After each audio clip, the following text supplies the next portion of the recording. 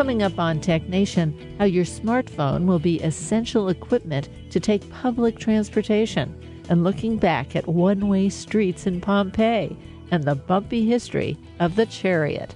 Economist editor Tom Standage talks about a brief history of motion, from the wheel to the car to what comes next.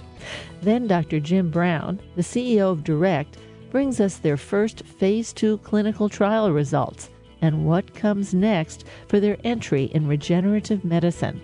Like others, they've started with alcohol-associated hepatitis, but that's only a start. All this coming up on this week's Tech Nation.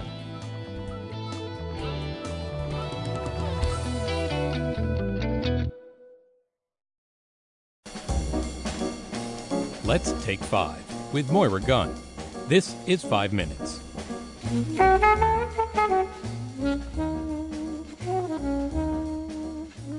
In a 2013 Tech Nation interview, I asked Jaron Lanier about something he wrote in his book, Who Owns the Future? It was, the clamor for online attention only turns into money for a token minority of ordinary people. But there is another tiny class of people who always benefit. I asked him, who are they? Well, the people who always benefit are the people who have gotten close to the most effective, biggest, and best computers in a network. This is something I started to notice around the turn of the century. I'd been waiting with tremendous anticipation for the wave of well-being and prosperity that digital networking would create in the world. And what I saw happening instead was a lot of people I knew not doing so well, a lot of governments going into austerity with the Great Recession, loss of social mobility, jobless recoveries, hollowed out job markets. And what I noticed was this intense concentration of wealth and power, which is sometimes called the 1% by the Occupy movement sorts of people.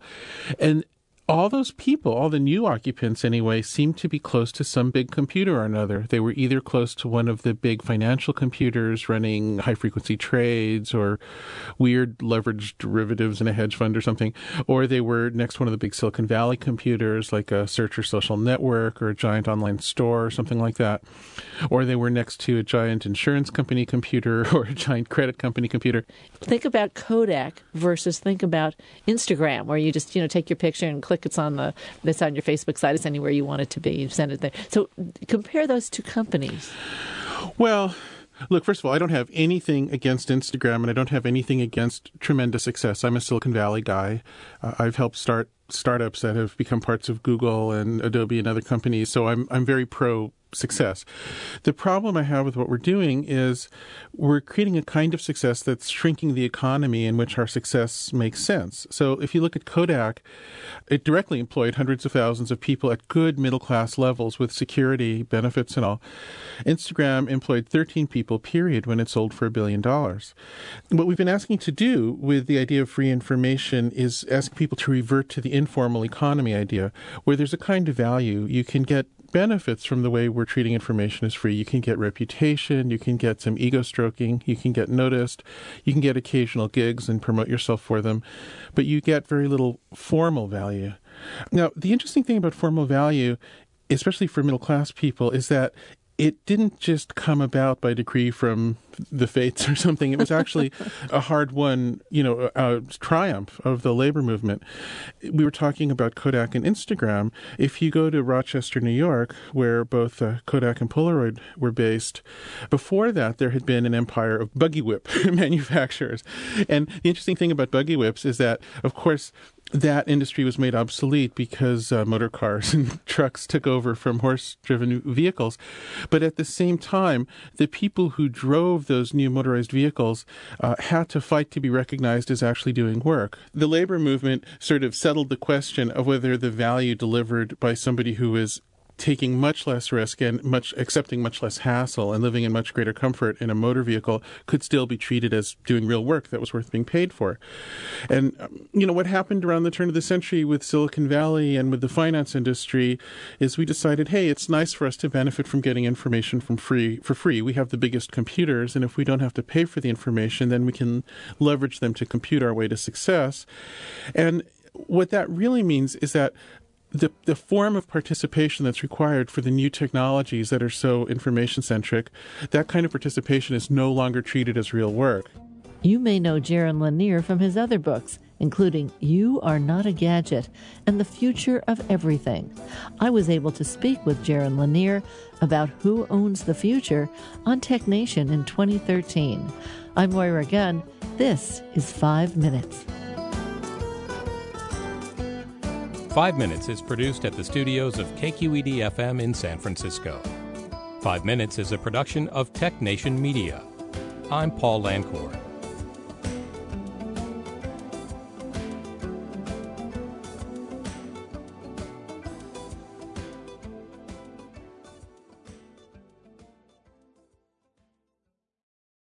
From San Francisco, I'm Moira Gunn, and this is Tech Nation.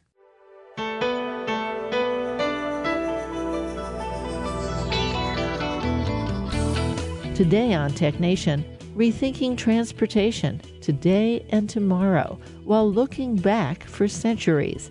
Tom Standage, the deputy director of The Economist, joins me to talk about a brief history of motion, from the wheel to the car to what comes next.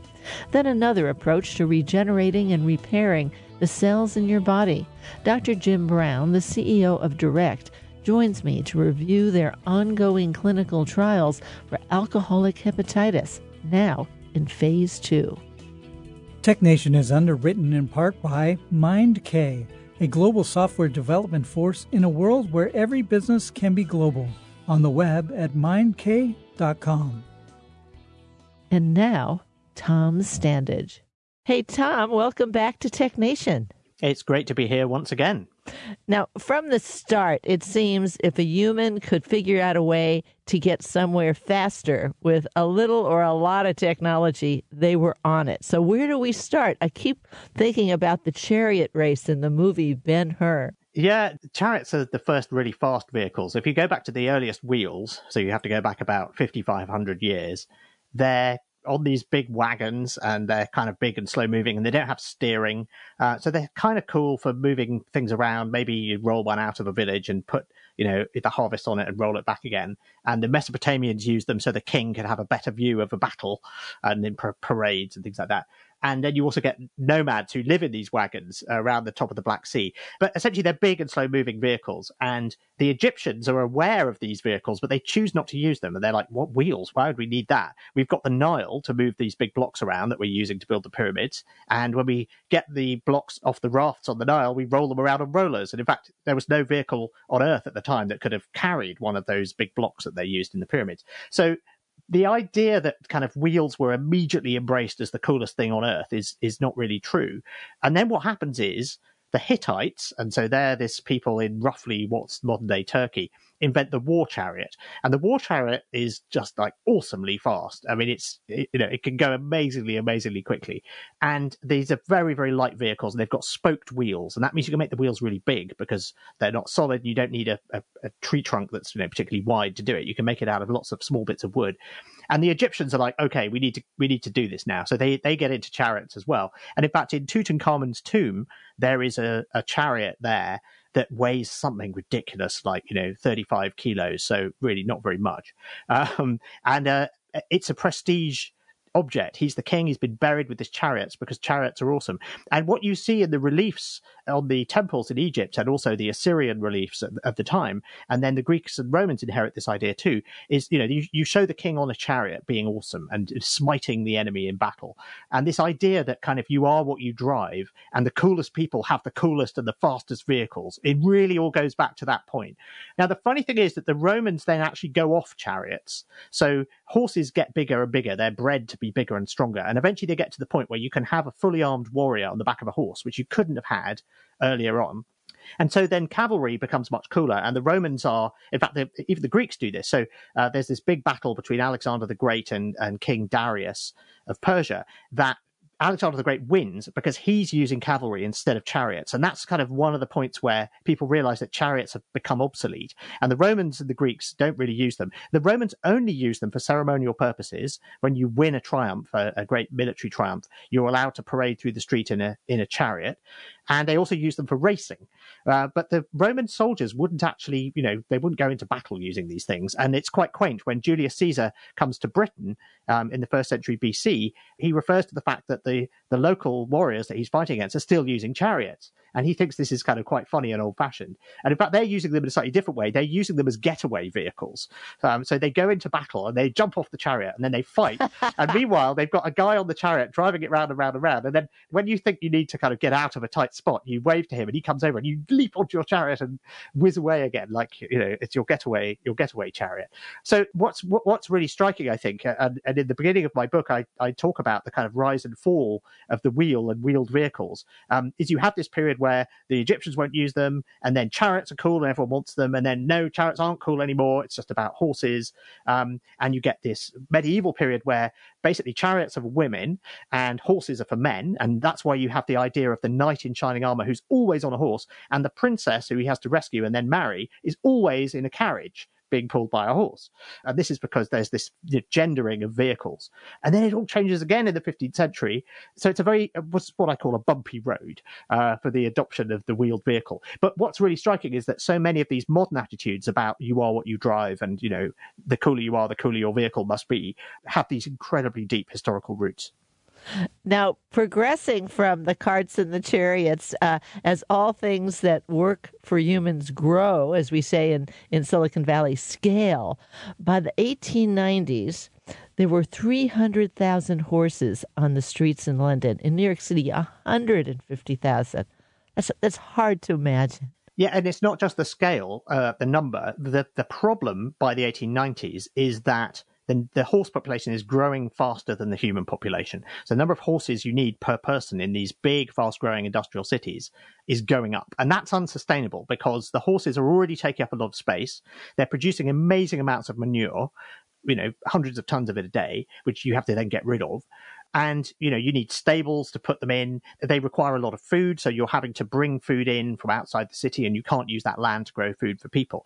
And this is why, my book is it goes all the way back to the wheel, but it's looking specifically at what happened in the 20th century most closely. And the reason I think it's worth looking back at all this history is because we're sort of in an 1890s moment again. So the problem in the 1890s is they're using horses for urban transport, and they're realizing that it's unsustainable. It's unsustainable because of the pollution. It's unsustainable because of the noise. The traffic is terrible. You can't move on the streets of Manhattan. You can't move in the streets of London. There are accidents because the horses, they sometimes rush off or they kick people, and it clearly can't go on. And trains, you would have thought, would have helped because you could take a train instead of going in a horse-drawn carriage. But trains actually made it worse. And this is because when you've got these fast rail links between cities, you're bringing more people and goods into cities, and then you need more horses to move the people and goods around. And in fact, it was the railway companies that very often owned the most horses because they would be responsible for delivery and all that sort of thing. So there's this sense in the 1890s that the way we're doing urban transport doesn't work anymore. We're going to have to change. What are we going to do? And I think we're in a similar moment now where we've realized that in many parts of the world, we're too dependent on cars. They produce all this pollution. There's all this traffic. There's, accidents. There's all the noise and all the problems associated with cars. They take up massive amounts of space. They're the second most expensive thing that a lot of people own. And so we're sort of thinking, well, okay, we could probably do better than this. It's time to change. But what should we do? So we're in a very similar situation. And that's why I think looking back at how those choices were made in the 1890s and what the consequences were and so on is a very helpful thing to do now as we imagine the future of transport.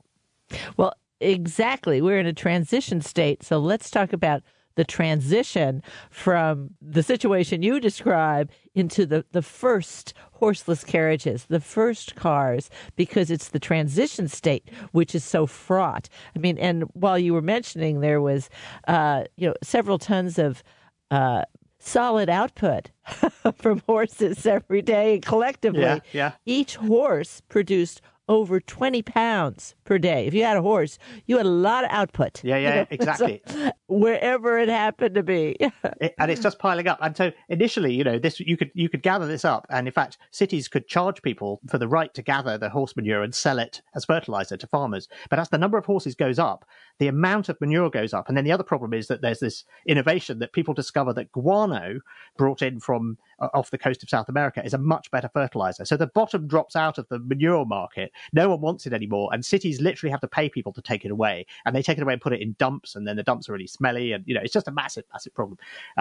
So yes, you've got this unsustainability. And so advocates of the horseless carriage say, well, this will solve all of your problems, because if you have a horseless carriage, you've got no horse manure. And it's really interesting that the terminology here, horseless, it's defined by what it isn't. So it's a carriage without a horse. Of course, now we call them cars or automobiles, but that's what it is. So it's going to solve the pollution problem. It's going to solve the traffic problem, second, because when you've got a horse and a carriage, that takes up twice as much space on a road as just the carriage. And so that means you're going to free up half the road space. So everything's going to be able to move much more easily. And also these cars can go a lot faster. So, that's going to mean they take up less space as well. So it's going to be end of traffic. It's going to be great. And it's going to get rid of all the problem with noise as well, because unlike the metal rims that you have on a horse-drawn carriage, which sort of clatter over the cobblestones, these new vehicles have got rubber tires. So they're almost silent, says Scientific American. So that's great too. And then they're also going to be no more accidents, because you can scare a horse and it can kick you, but that can't happen with a car. So it really is going to fix everything. So, what are we waiting for? And we know what happens. There's a competition between different kinds of car. Do you want it to be steam powered? Do you want it to be electric? Do you want it to run on gas? And ultimately the gasoline powered car wins. But the presumption that the car is going to just be this technological fix that just fixes everything, and that's all we have to do, and then everything can go on the way it was before. Of course, that's not what happened. And cars had these consequences. They led to, shopping malls and suburbs and highways and a lot more deaths, a lot more road deaths. And they were there was just as much traffic. In fact, there's more traffic. And then people started demanding to be able to park them wherever they went. And so we see the whole of the sort of 20th century of the car unfolding as a consequence of this, what looks like a quick fix. And, I tell all of those stories of those unintended consequences in the book. And today, there is a sort of quick fix, whether you think it's driverless cars or electric cars. Driverless, again, you're defining them by what they're not, by what they don't have. But I think that the moment it's the electric car, people are saying, well, if we just switch the motor out and just have an electric motor instead, then, everything can go on the way it is. And actually that doesn't solve a lot of the problems we have with cars. It doesn't solve traffic. It doesn't solve road accidents. It helps with the pollution problem, because obviously, the emissions from cars don't produce, conventional cars don't produce horse manure, but they do produce this other rather problematic emission, which is carbon dioxide and particulates as well. Electric cars would solve the carbon dioxide problem, but you'd still need to have a fully renewable grid, and in fact it would only deal with about 10% of global emissions coming from small light vehicles on roads. So it's a necessary but not sufficient aspect to it. But I think we need to be thinking bigger, and instead of just saying how can we kind of have a quick fix that allows us to just go on doing all the same things we're doing with cars, we need to be looking at lots and lots of other alternative means of transport, whether it's ride hailing, whether it's bikes, whether it's e-scooters, whether it's flying cars and driverless cars. There are just lots and lots of options now that they did. Jetpacks. Will we finally get jetpacks? Yeah, exactly. Let's do it. But I think the crucial technology that has really changed the game for transport doesn't even have wheels, and that is the smartphone. And that's because the smartphone can integrate all of those things with public transport as well, with buses, with streetcars, with trains, with whatever. And all of those means of transport become much more useful when you can combine them. And this is what I call the Internet of Motion. And this is where the smartphone just knits them all together. And you say, look, I want to go from A to B. And it says the quickest way to do it is there's a bus at the end of the road in 2 minutes, get on that, then get on a train. And then when you get out the other end, there will be a car waiting for you, and it's a ride hail, and it will all happen automatically. And, and Uber's business model now is to be this sort of fabric of transport and to bring all the pieces together. This is already happening in some cities, in Berlin, for example, in Helsinki. You can subscribe to what looks like a cell phone plan for transport, and you get a certain number of rides or miles, per month, and you can get the option to add on, use of a car at the weekend or whatever. There are all of these just different tiers of usage, and you're basically paying for transport as a service. And that is the sort of, it is known as mobility as a service in the trade, but, my name for it is the Internet of Motion, because what's really happening here is the use of information technology to link up different transport technologies.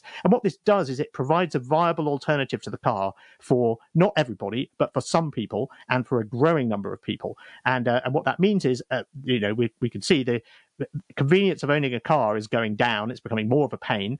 And the convenience of the alternatives is going up. It's becoming more viable. So we're seeing young people driving less or driving later. And we're seeing more people in cities saying, you know what, I'm going to do without a car. And they can only do that because they've got a smartphone first. You're listening to Tech Nation. I'm Moira Gunn, and my guest today is Tom Standage, the deputy editor of The Economist. You may well know him from his earlier books, including The Turk. Remember that? I think that was the first time you were on Tech Nation. The Neptune File, another one, The Victorian Internet, and A History of the World in 6 Glasses. He's here today with A Brief History of Motion, from the wheel to the car to what comes next. Well, no matter what is happening, I know we see it in San Francisco today. Instead of the 1950s post-World War II, young man becomes a real man because he's got a great car, that kind of thing. All of these young people come to San Francisco, they don't have cars, and they've got scooters and all kinds of things that are electric bikes, regular bikes, all on the street, all around them, wherever they are. But what you also see in San Francisco is this major reworking of the streets. The things are painted. In fact, there's a one lane taken out in many streets going downtown and uptown, which are red, and they say buses and taxis. They might as well say buses, not Uber. Yeah. We got political stuff. Well, even Market Street, right? Yes, even Market Street. No, it's the most amazing thing. Even before the pandemic, Market Street was closed to private cars, which is if this can happen in California, then it really can happen in other places as well. But yes, there has been this trend, and the pandemic has really accelerated it. Of saying, look, we've realized the lesson of the 20th century is however much space we give cars, it's never enough. If there ends up being free space on the road, people will go, oh, I could drive in that. And then you get more cars and more traffic. And given that you can never give cars enough space, maybe we should not give them quite so much. And so reallocating space for other kinds of transport, buses, bicycles, whatever, shared vehicles, does make a lot of sense. And we are seeing some really radical experiments happening with street layouts and the use of street space and the rules and the priority of one kind of vehicle over another and pedestrianizing whole areas happening all around the world. And not all of it's going to stick after the pandemic, but quite a lot of it is. And I think the main thing is people have realized the value of experimentation here. So city authorities are like, oh, you know what, we can actually try things and see if they work, and if they don't, we can change them, which is an approach called tactical transit, and it's a sort of experimental approach. And normally it takes like years and years and years to build a bus lane or replan bus routes or build a light rail line, whatever. But if you could let's just try putting bits of rubber on the road or plastic, guardrails or something, and just try building a bus lane or try building a bike lane and see what happens. So we're seeing a lot of that kind of experimentation, and I hope that spirit of experimentation, willingness to try new things will be one of the kind of benefits that we get out of the pandemic when it's finally over. I was speaking with someone recently who was telling me about John Deere, the tractor people, and which a lot of those are driverless. A lot of those are self-driving. But what in recent years, all the tractors that they have sold, they have on an internet. They have an internet of tractors all over the world. They know where they're going and what they're using and how they're being used or not, what the state of them are in. It's like this whole idea that anything moving will now be connected to a big internet of it. When you buy a new car, will the manufacturer always be looking at its status? Where is it? What is it doing? Where is it? I mean, we've got some interesting things here. Yeah, we have, and there's pros and cons to it. So my car, I got a new car at the end of last year, and it's a plug-in hybrid electric, and it's got an app, which is great, so I can see how charged it is. But it also means if I walk away from it, it'll say, "You've left your vehicle unlocked. Would you like to lock it?" And I realized that I now want everything to have an app. I buy any kind of, the washing machine has an app, and in fact, it talks to the TV and it tells the TV when the washing machine's finished. But then, classic lockdown purchase, we bought a hot tub and put it in the backyard. And I'm really annoyed because it doesn't have an app, right? And I want to be able to adjust the temperature and see what temperature it's at. It's like, where's my app? I need an app. So no, this is all great. And my car does have, an internet connection, and it can do live traffic based navigation, that kind of stuff. But one of the lessons that I think we need to learn, and I touch on this at the end of the book, is the exhaust. So what caught people out with the car, one of the many things that caught people out, was they thought, well, it's not going to be horse manure, so that pollution, that exhaust problem has been fixed. And of course, the pollution, the exhaust that comes out of an internal combustion engine is much harder to see than horse manure, but it is still there. You've got particulates, which are not good for you, and you've also got carbon dioxide, which is not good for the planet. And so we ended up, thinking we'd solve the pollution problem, but actually we hadn't. Now, even if we solve that problem by switching to electric vehicles and switching to scooters and, this Internet of Motion, I think we still need to watch out for the exhaust. And the exhaust in this case is in the form of data. And the fact that these vehicles and these services know where you are. Now, I don't know if you remember it, but a few years ago, Uber did this infamous blog post called Rides of Glory. And what they did was they analyzed the traffic patterns of Uber users in different cities across America.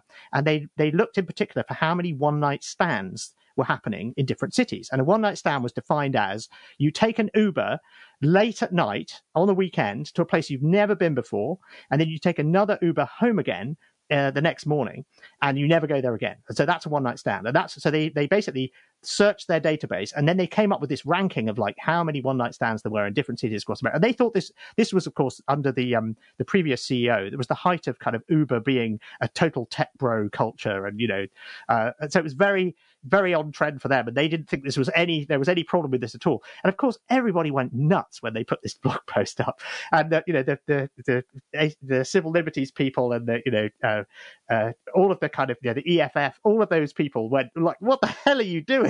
You're spying on us. You can't do this." And so Uber took the blog post down, but of course it's still there on the Internet Archive. You can go and find it on the Wayback Machine. But that is a imagine now that the government knows where you're going and what transport services you're using all the time, and imagine that an authoritarian government comes into power and says, well, there was a protest last year, and a bunch of people went to it to protest against our policies, so we want to identify them. And so we're going to look at all the transport records, and we're going to find out who rented an e-scooter to go to that protest and how long they stayed there, and then we're going to arrest them all. And so there is this very active debate happening now about the extent to which private companies that are being knitted together into this Internet of Motion need to share data with city authorities. Now, there are some good reasons why you might want, communication between those groups. If the city authorities are closing roads, they might need to tell people we're closing roads, or if there's going to be a big festival on this weekend, you might want to lay on some more scooters in that neighborhood and take some away from this neighborhood. There's reasons you would like that cooperation. And also, if you've got lots and lots of different companies providing these services, then you do need to have some coordination. I've been speaking with Tom Standage, the deputy editor of The Economist and author of A Brief History of Motion, From the Wheel to the Car to What Comes Next. We'll talk more after a break.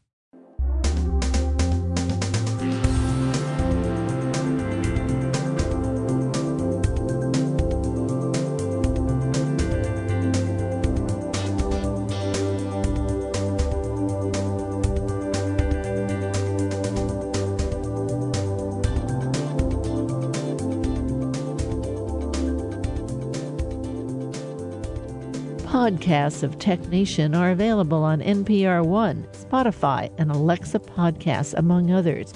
Direct links are available at technation.com. In the second half of our show, we'll hear from Dr. Jim Brown, the CEO of Direct, about a naturally occurring molecule which can be used to regenerate our cells. First stop, the liver, now in phase 2 trials. Stay with us.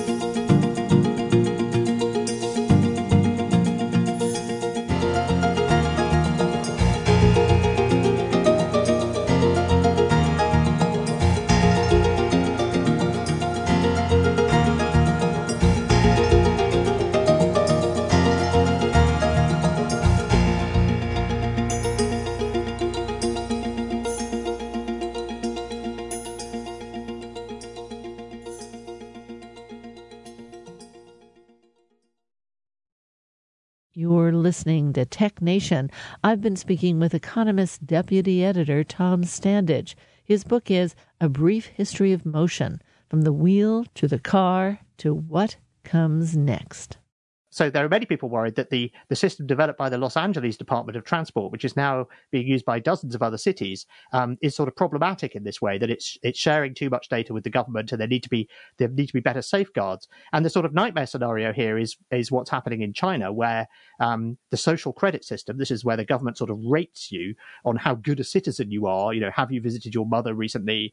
Have you posted something on social media that offends the government? And if you do something bad, you may find it harder to access, the finance you need to buy a house, or you may be denied use of internal flights or internal trains, long distance trains. So you're basically, in some cases, punished by being denied access to transport if you're bad. And you can imagine the sort of, the worst case version of this. You can have a system where essentially, if you're deemed to have transgressed or not be a member of the right group, then you can't go to that neighborhood. You could have new kinds of segregation where, this neighborhood is only accessible by autonomous cars, and to be a member of that autonomous car fleet, you need to pass these particular criteria. I've spoken to some people who've said that we might even need the equivalent of net neutrality rules for roads, right? Because you might have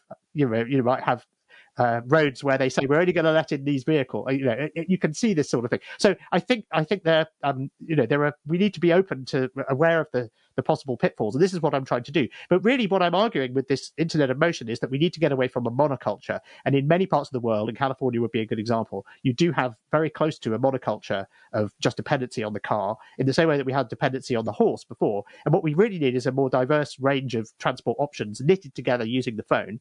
And you can have different options in different places. So, motorbike Ubers are very popular in Nigeria, for example. So, maybe you have that. And then when new things come along, like flying cars or jetpacks or autonomous cars, you can integrate them into the transport fabric more easily.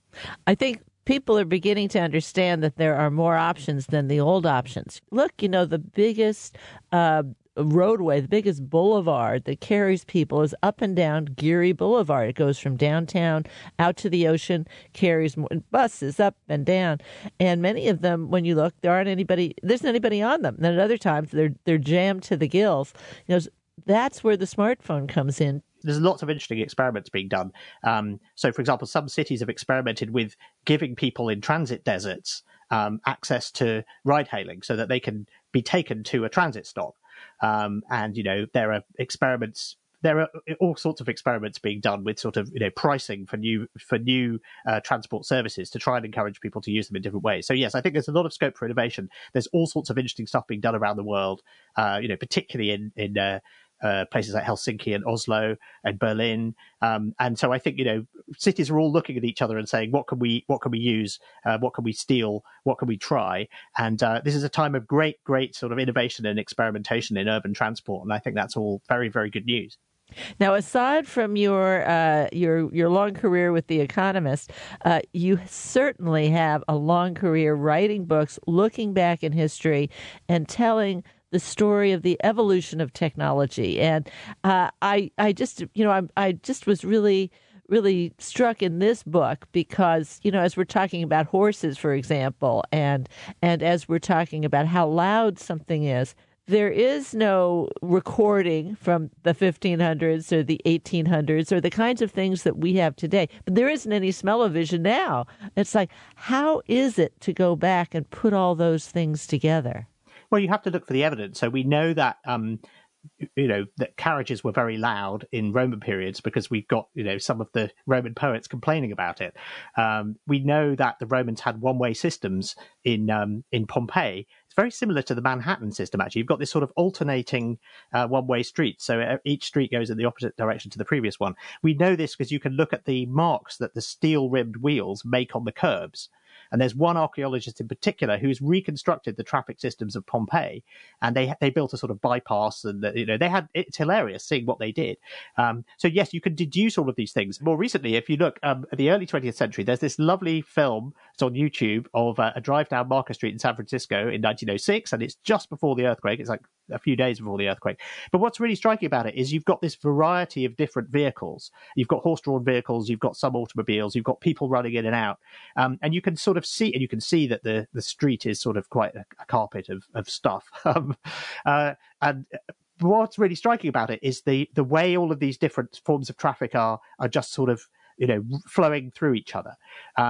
And there was a complete transformation in the 1920s where it was decided that cars should rule the roads and everyone else should get out of the way, and that everything else was slowing cars down.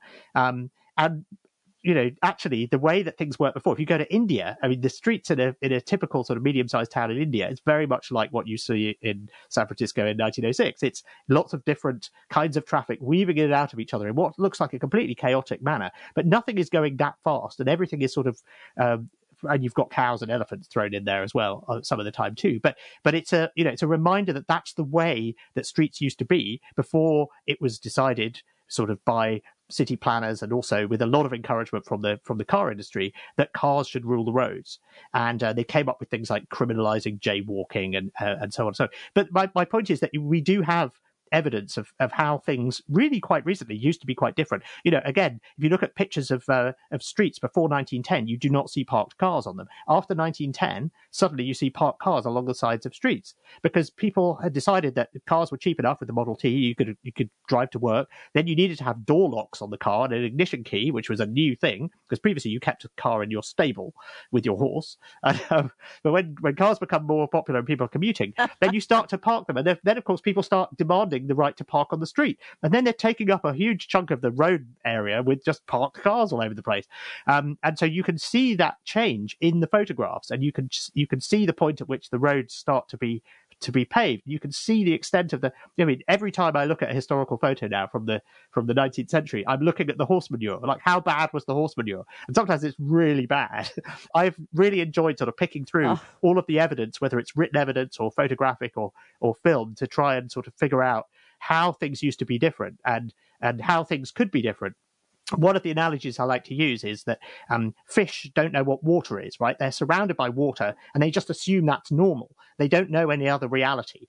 And we're kind of the same now with cars. We live in a world that has been completely shaped and dominated by cars, if we live in the Western world, and we kind of can't see past that. And so what I'm trying to do is point out the water to the fish and say things didn't always, they weren't always this way, and they don't have to be like this way. And maybe we should think about doing things a slightly different way that's less dependent on the car.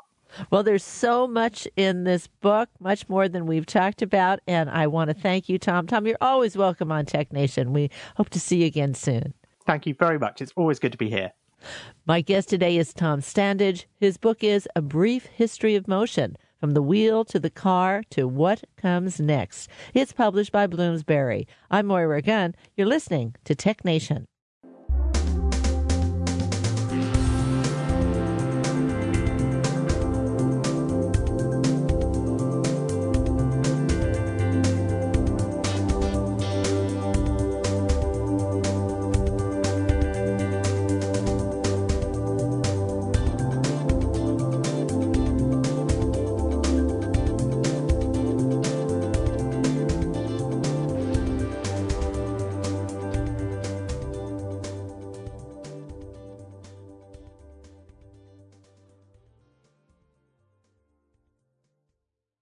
In a recent program, we interviewed Craig Parker, the CEO of Surrozen, about the Wnt pathway, which is present throughout the body and can be utilized to trigger cell regeneration.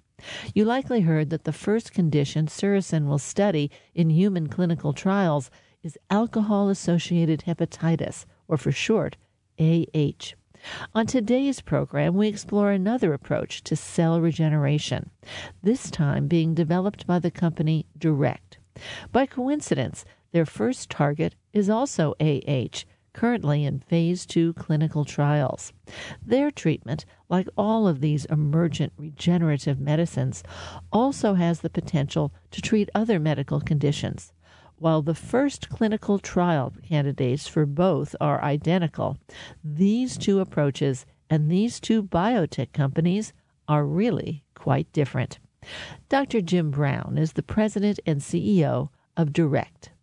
Well, Jim, welcome to Tech Nation. Thank you so much, Maura. It's wonderful to be able to be here. Now, there have been a plethora of stories in the media about pandemic drinking. How serious is it? It's a big problem. And unfortunately, during the pandemic, we've seen an increase in the United States of alcohol consumption that's about 30%.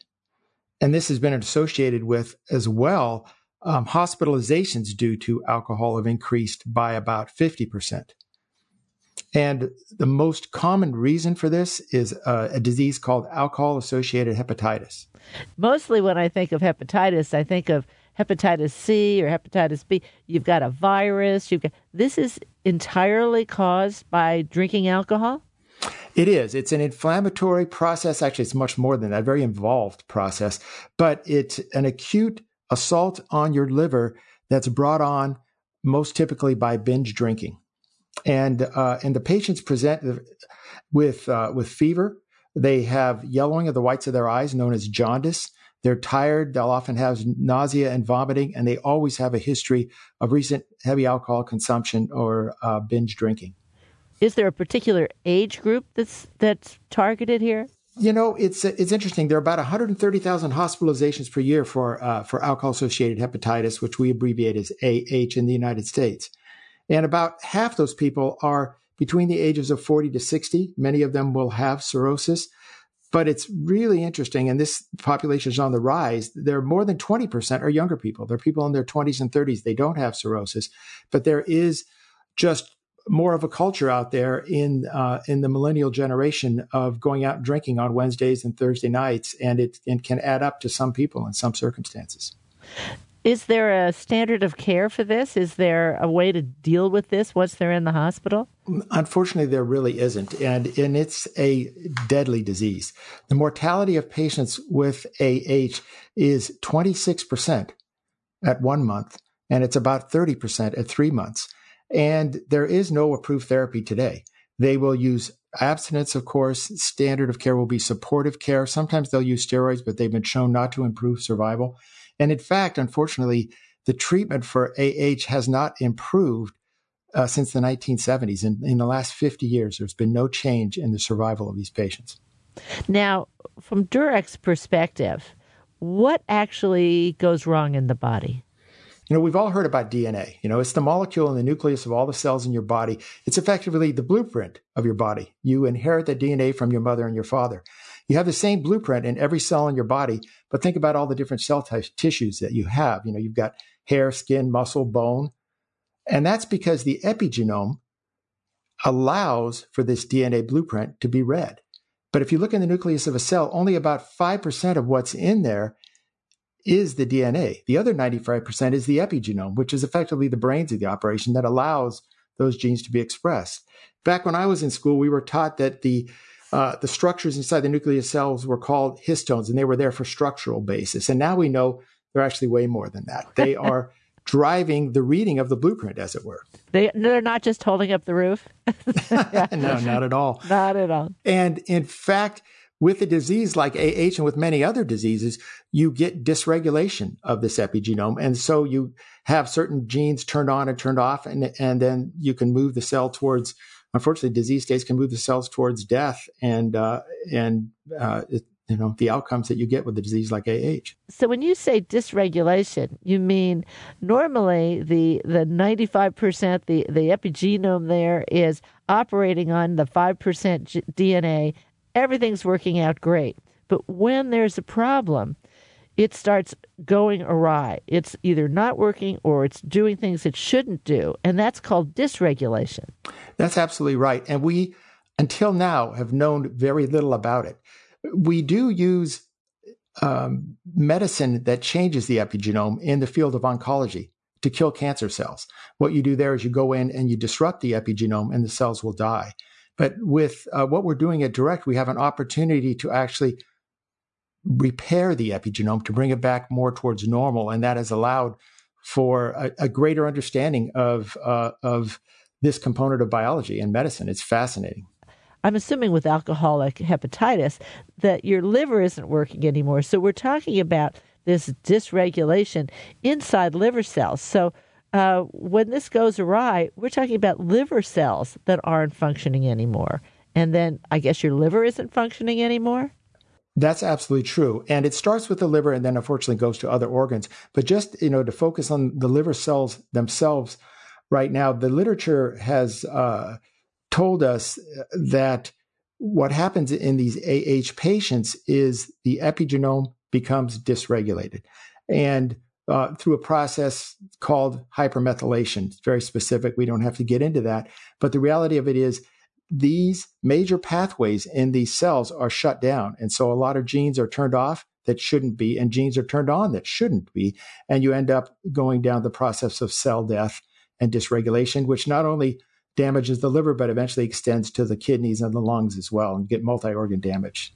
Now, I know at DURECT, you're working and have been working for some time with a molecule called DUR928. What is that? What does it do? How does it relate to AH? Yes, DUR928, it's a naturally occurring regulatory molecule that's found in all of us, actually. In fact, we've looked at it in many different species of mammals, from things as small as mice and hamsters all the way up to monkeys, dogs, pigs, and humans, and we all have the same concentration in our body. It's fascinating in that it is made in association with the mitochondria, it travels to the nucleus, and it helps maintain homeostasis, as it were, of the epigenome and cellular function, not only of the liver, but of many other cells. So what we've been able to do with the DUR928 is show in a number of cell culture models and a number of other models that it's able to restore function of the cells. And we've also now been able to use it in AH patients and show that it improves the function of these patients as well. Now, you've gone through phase 1. We know it's safe for humans.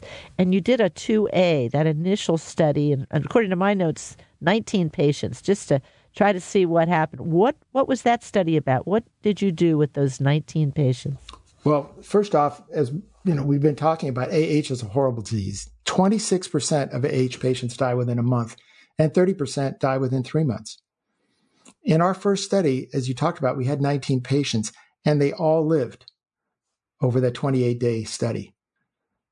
And I think what's equally as impressive as that is 14 of these 19 patients left the hospital within 3 days of their first dose and their only dose of 928.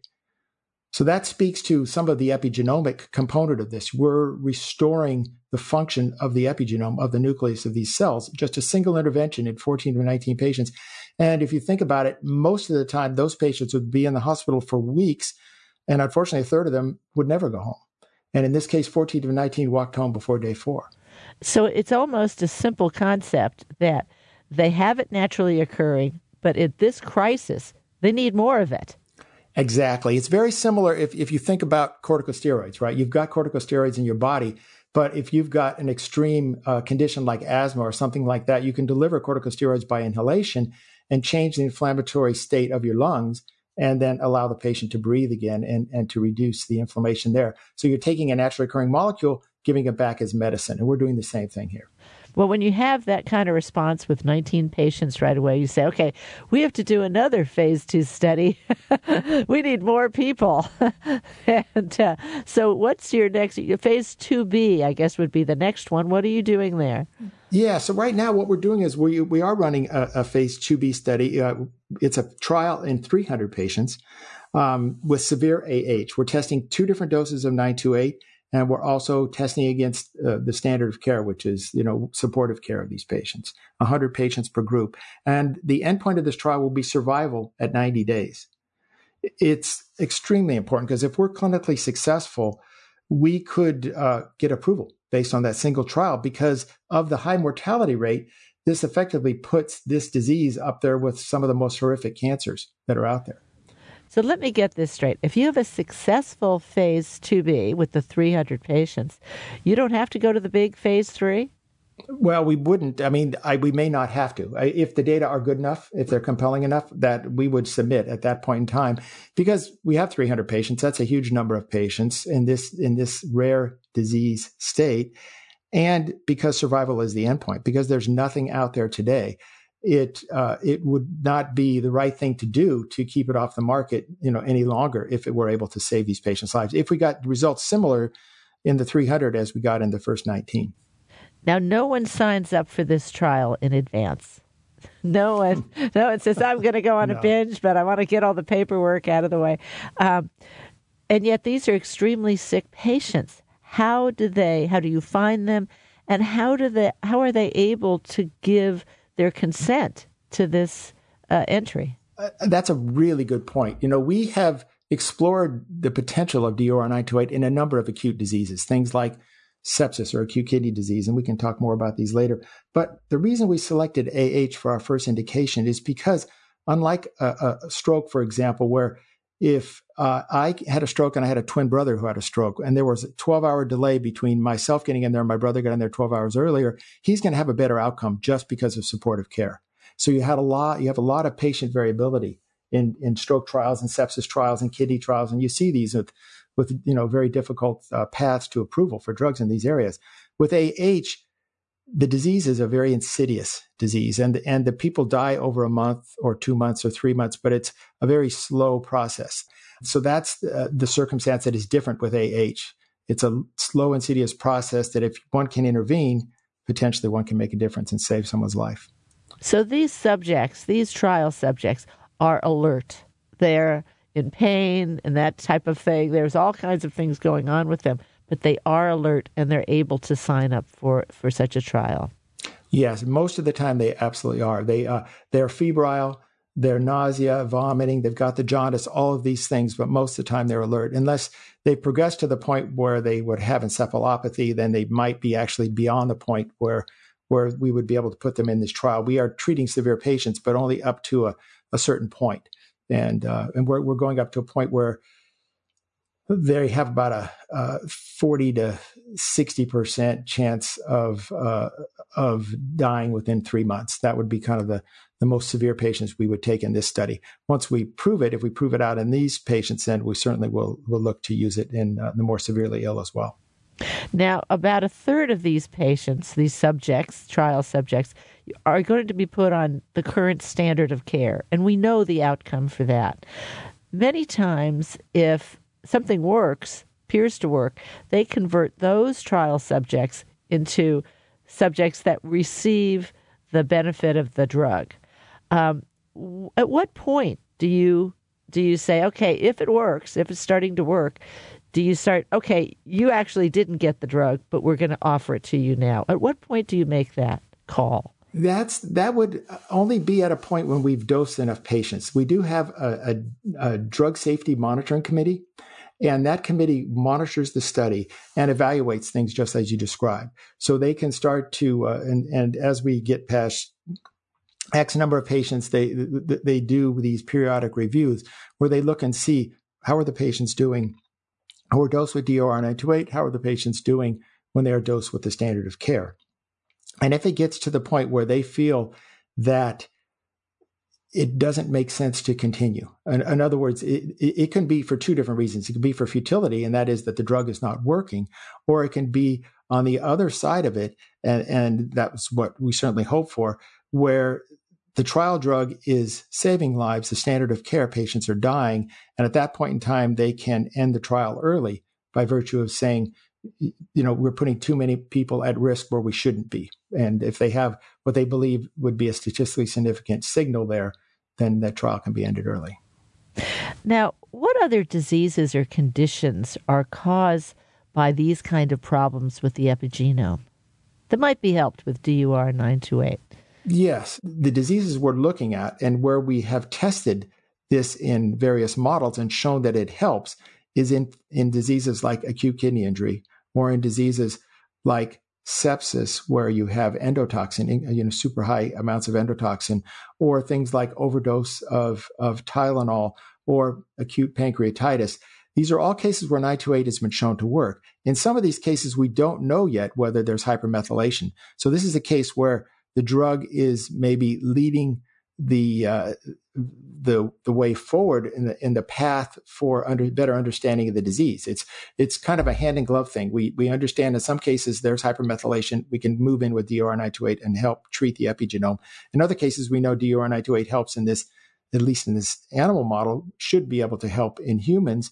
And then we'll go in there and then find out whether or not there is hypermethylation. I think this is fascinating. Usually we think there's a condition. Let's give the person the drug. Let's see if it cures what it is you're saying. Sometimes just giving the drug gives us information about how the whole system works. Absolutely. Yeah, this is a very different way of thinking about medicine. I was raised and went through school during a time when drugs were much simpler. You would simply have a drug like a statin, for example, that inhibits one of the enzymes in making cholesterol. So if you have high cholesterol, you give this drug, it reduces the production of cholesterol at that one point, but you get buildup of predecessor molecules, and you get side effects and all the rest of these kind of things. With DOR928, we're changing the whole set point of a cell. And because of that, which is another fascinating thing about this, we've really not seen much at all in the way of side effects with this drug in the most seriously ill patients one can think of. And that's been fascinating. It's been a very safe drug to use. Now, very interesting for me is that you're a doctor of veterinary medicine, not an MD, not a PhD in microbiology or all the normal folks that walk through my door here. Why is a background in veterinary medicine a good thing here? I think for me, it's worked out really well, obviously. It's been a great career and I've really enjoyed it. I still have my license to practice veterinary medicine here in California, and I enjoy doing that. But the reality of it is it gives me, I think, really good insight, because I can look at animal models of certain disease states and look and see how it might apply to human medicine. And we're all, we like to think of ourselves in such a different way as humans, but we're all animals, right? Humans are 5 to 6 foot primates typically walking around, and with veterinary medicine, to get the great opportunity to be able to understand the physiology and disease circumstances of primates, but also of, horses and ruminants and dolphins and all the different kind of species that are out there. So it's a great multiple, approach to disease. But, yeah. Well, I really appreciate you coming in, Jim. I hope you'll come back and see us again. Oh, thank you so much, Moira. I really appreciate an opportunity, and I look forward to it anytime. Dr. Jim Brown is the president and CEO of Direct. More information is available at direct.com. That's DURECT, direct.com. For Tech Nation, I'm Moira Gunn.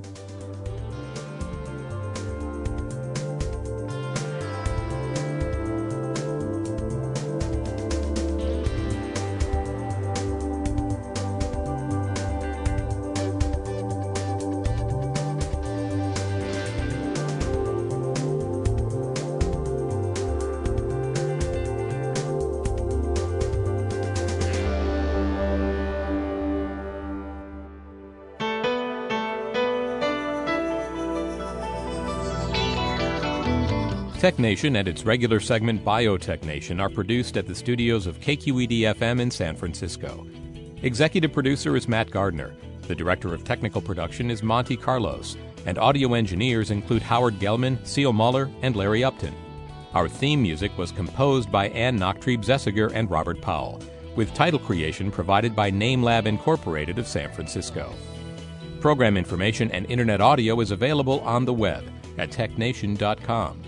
Tech Nation and Biotech Nation are productions of Tech Nation Media. I'm Paul Landcourt.